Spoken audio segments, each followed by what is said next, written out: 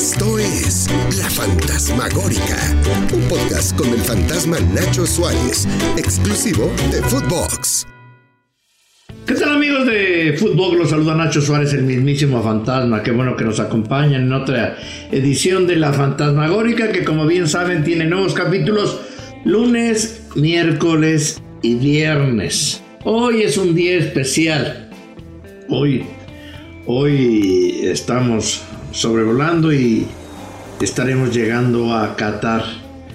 Será el 9º Mundial que tengo el privilegio y el placer de cubrir como periodista. Hoy me van a disculpar, pero quiero contarles una historia personal, porque muchos dicen: no, puta madre, fantasma, qué bueno que te vas al Mundial, qué privilegio. Sí, es un privilegio. Sí, porque hay gente que sufre mucho por otras cosas, que tiene miles de problemas y no estos, pero dentro de las vivencias que uno tiene en este oficio, hoy vamos a Qatar.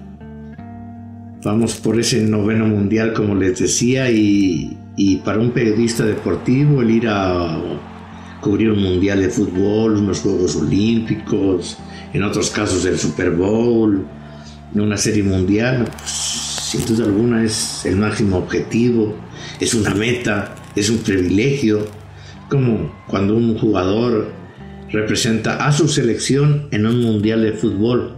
Ya no pensemos si se gana el Mundial o no, que ya son palabras mayores, o sería un sueño todavía mucho más grande, pero es una de las grandes metas que uno tiene. Y hoy el Mundial 2022 es una catarsis, y quiero hacer catarsis con ustedes porque cada que preparo un nuevo podcast, me imagino si les gustará, me imagino que unos me mentarán la madre, me imagino que unos coinciden y dirán: pinche fantasma no es tan pendejo, y otros los haré enojar, y otros muchos seguramente me mientan la madre, me han mentado la madre con singular alegría.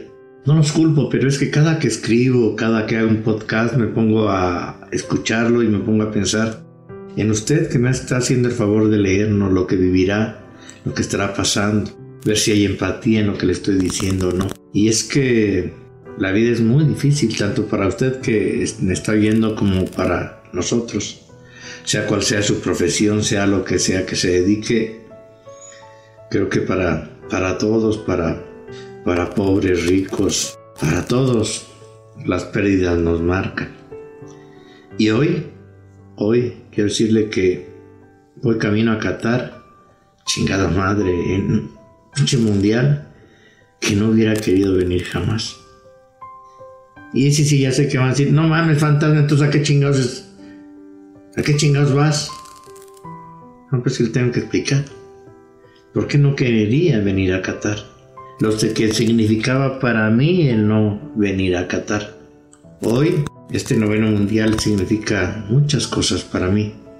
Es el 9º Mundial y estoy en un lugar privilegiado, pero de manera distinta. Para mí es un mundial muy especial. Este Mundial de Qatar será el primero de toda mi vida, desde antes de que fuera periodista, desde que amé el fútbol como aficionado, como niño, en la cual ya no podré comentar y platicar con mi héroe, mi gurú, mi cómplice, mi confidente, mi mejor amigo, mi prestamista, mi fan, mi más acérrimo crítico. Porque todo eso y mucho más significó y significa en mi vida mi hermano mayor. Seguramente usted ha tenido algunas pérdidas. Yo he tenido varias en los últimos años. Ya soy un periodista viejo, soy un sub-60. Pero a pesar de las pérdidas, tengo que pensar más que en lo malo, en el privilegio que tuve, porque tuve muchos ángeles de la guarda y los contuve mucho tiempo. Hoy tengo que agradecerle a ese ángel de la guarda que fue mi hermano mayor, que se hizo presente en todos los pasos de mi vida, siempre apoyándome para cumplir mis sueños, aunque fueran descabellados, para corregirnos o para llamar la atención y las orejas y agarrar los Willys cuando habíamos equivocado el rumbo. Yo tuve un ángel de la guarda en la vida terrenal. Él se llamaba Juan José, pero todos lo conocíamos como Juanjo. Él era mi hermano mayor, el hermano mayor de 6 hijos que procreó la familia Suárez Mercado. Él, Juan José, Juanjo, me heredó el amor irredento, las Chivas, y no lo culpo. Pues sí, ese cabrón le tocó vivir la edad del campeonísimo, brillar, ver cómo las Chivas era el equipo más popular, más influyente, más dominante. Sí, él vio el campeonísimo de Chavarreyes, de Héctor Hernández, de Sabas Ponce, del Chololo, del Tubo Gómez. En cambio yo, pues ya con las Chivas, verle las Chivas y me compraba cosas de las Chivas, pues ya me tocó, pues, puro retazo con hueso. A él le tocó el filete, a mí me tocó las Chivas del Coco Rodríguez, del Pititos Torres, del Nene Sapiain, de Aurelio Martínez, de Hans Friesen, de Juan Manuel Olague, el Willy Gómez, que no era tan malo, pero pues era de lo menos peor. Pero ya estaba yo aficionado de las Chivas, era un amor ya medio masoquista. Todo eso me enseñó Juanjo. Me enseñó también que a los equipos se les apoya en las malas, pero también se les exige porque tienen responsabilidad, además, y son gente grande. Así me enseñó que fuera en la vida y en el deporte.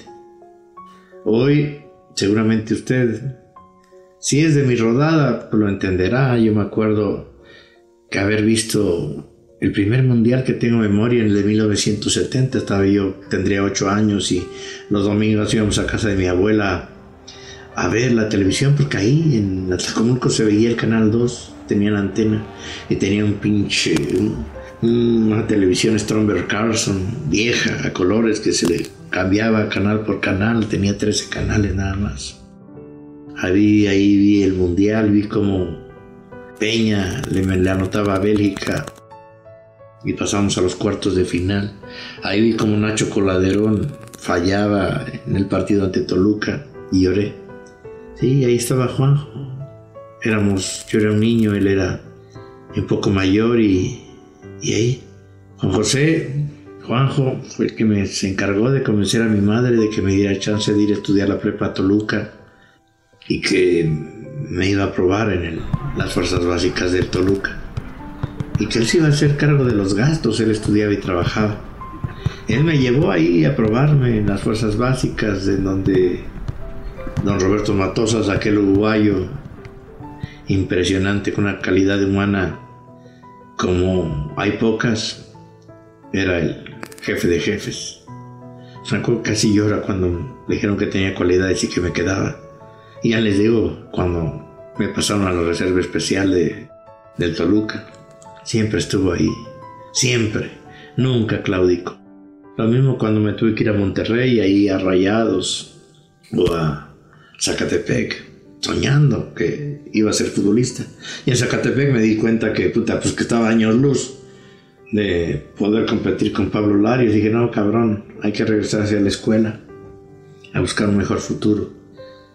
Después el tiempo me hizo reencontrarme con el fútbol, ya como reportero y periodista, y Juanjo se convirtió otra vez en mi mejor fan, en mis más severos críticos. Yo no tenía un chingo de malos gustos, porque ese cabrón no se perdía ninguna de mis malas columnas, que tuve muchas. Siempre me las aplaudía, me los criticaba.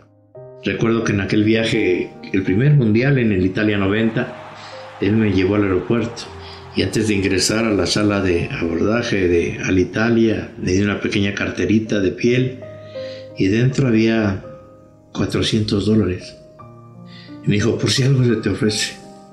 Ese dinero, luego supe, lo había ahorrado porque quería vender su amado Bali en Acapulco, 67 blanco con toldo negro, que le había regalado mi padre. Y no dudó en dármelo. Él nunca me lo reclamó, lo supe porque muchos años después, uno de sus mejores amigos, el gemelo, al frente de él, lo contó. Recuerdo también cómo de niño teníamos una discoteca, pero no donde se baila, ni mucho menos. Teníamos una discoteca donde vendíamos acetatos, discos de 45, de 33, long play. Él amaba a los Beatles, pero amaba a los Beatles. Y decía, un día vamos a ir a verlos, un día te voy a llevar, vamos a ir a un concierto de los Beatles. Estamos haciendo el álbum blanco, o el álbum rojo, no me acuerdo bien. Ya los Beatles se habían separado, pero él soñaba con que se iban a reunir y le iban a romper. Eso nunca sucedió. Sin embargo, muchos años después, por ahí del 2010 creo, un día me llamó a su casa, veíamos a veces el fútbol juntos, me puso un tequila en la mesa en su sala de televisión y me dijo, mira cabrón, y ahí estaban los boletos para ver un concierto de Paul McCartney. No puedo revivir a John Lennon, pero vamos a ver al que queda de lo mejor que queda de los Beatles. Sí. Y había olvidado esa promesa. Él jamás se lo olvidó.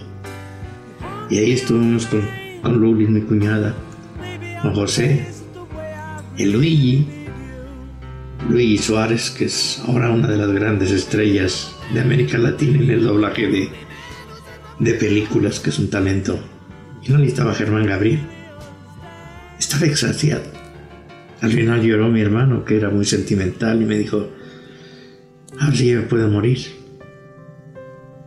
Afortunadamente, la vida nos los dejó muchos años más. Hasta que justo hace como 3 años, él me llamó por teléfono, me invitó a su casa a ver un juego, y ahí al medio tiempo me dijo que tenía que decirme algo muy importante. Ahí quizás recibí la peor noticia de mi vida. Me dijo Juanjo que le habían detectado síndrome mielodisplásico, una variante, una prima hermana de la leucemia que ataca la médula ósea, que impide la creación de hemoglobina, que te va debilitando y que te va tragando por dentro. No quise llorar. Me pidió que le guardara el secreto con mis hermanos hasta que le confirmara la noticia con otro estudio. No sé cómo aguanté el dolor, pero le prometí que íbamos a luchar y que pasara lo que pasara, no nos íbamos a rendir, que íbamos a luchar y que íbamos a ganar la batalla. Y eso hizo Juanjo. Jamás en estos 3 años se rindió, siempre luchó y luchó, nunca dejó de ver por su familia, por sus hijos, por sus hermanos, por sus sobrinos. Fueron 3 años de chinga, de ir transfusión en transfusión de sangre, primero cada mes y medio, luego cada mes, luego cada 15 días, cada 13, a veces menos. Teníamos que conseguir sangre cada 10 días. Ahí se apareció mi gran Pepe Hernández Muñoz, que me ayudaba a conseguir donadores B positivo para que no tuviera un rechazo más pronto. Entramos a tratamientos experimentales. Teníamos que pensar que podíamos salvarla a principios de años, porque tenía una buena calidad de vida. Una vez que le hacían las transfusiones, vivía 10 o 15 días como si nada tuviera, antes de que bajara la hemoglobina y se debilitara completamente. Me dijo, vas a ir a Qatar, vas a ir al Mundial. Y yo le dije, no, va a ser un pinche Mundial muy complicado y un chingo de restricciones, y no, la verdad no se me antoja. Y la verdad es que no quería venir a Qatar, porque yo me encargué de conseguir los donadores y buscar la sangre, y buscar para que siguiéramos luchando para salvarlo. Y un día después de mucho, siempre trataba de despedirse, oye mira, te encargo esto, y siempre trataba de despedirse. Yo le evitaba, dije, no cabrón, vamos a ganar, no te va a pasar nada, güey, vamos a echarle huevos y échale para adelante. Ahí sabía que no lo iba a dejar solo. Si seguía ahí, tenía que conseguir donadores. Un mundial, chingue su madre, Qatar, me valía pura madre. ¿Por qué? Porque si no hubiera venido a Qatar, eso hubiera significado que mi hermano Juan José estaría vivo, que estaríamos luchando, que ahora lo extrañaría como lo extraño. Lamentablemente, en agosto hubo un súbito descenso en su salud y en 2 días, el 14 de agosto, perdimos la batalla.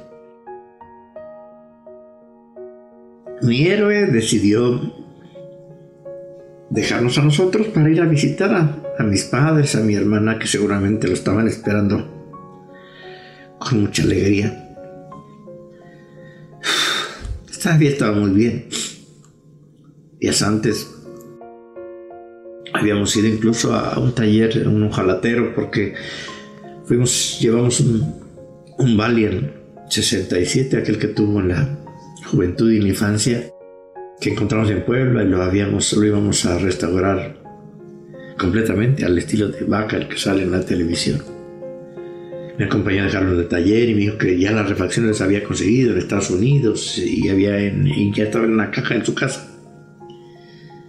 Después de la muerte de Juan José en agosto, semanas después me mandó llamar Lulis con Germán Gabriel y me senté en la sala y me dijeron: esta es la caja del Valiant, ese Valiant blanco, Acapulco, porque le dije yo que yo sabía en qué taller y que cuando lo recogían o cuando...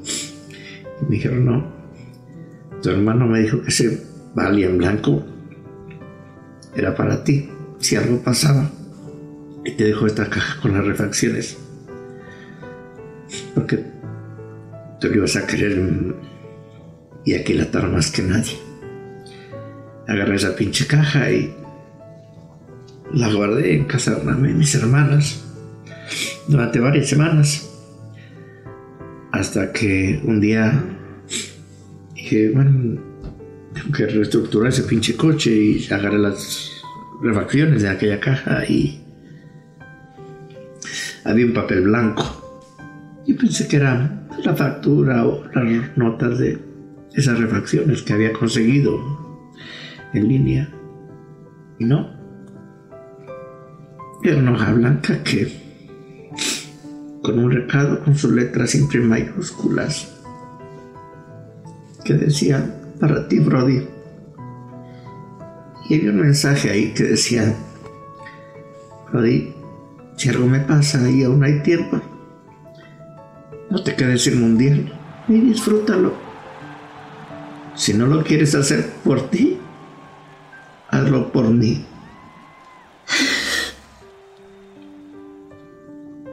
De alguna manera él sabía que algo así iba a pasar, y por eso seguramente me dejó ese mensaje.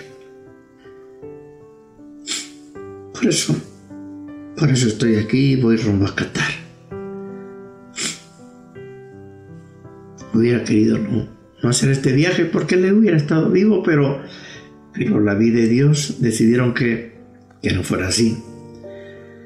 Y aún con el enorme dolor de su partida, honraré la solicitud de mi héroe, porque él así lo hubiera querido. Hubiera querido que viniera y que trabajara, que no le llorara. Por eso trataré de hacer la mejor cobertura posible. No sé si lo logre o no, pero estén ciertos de que lo que hagamos en Qatar, desde cualquiera de mis trincheras, en mis redes sociales, en mis columnas, aquí en Footbox, el diario de Qatar, lo haré con el corazón en la mano. No sé si logré hacer la mejor de mis coberturas, pero lo haré con todo el corazón y mi mayor esfuerzo. Va por ti, Brody. Gracias, Juanjo. Ya llegamos a Qatar. Besos hasta el cielo. Esta fue la fantasmagórica. Nos escuchamos ya en Qatar.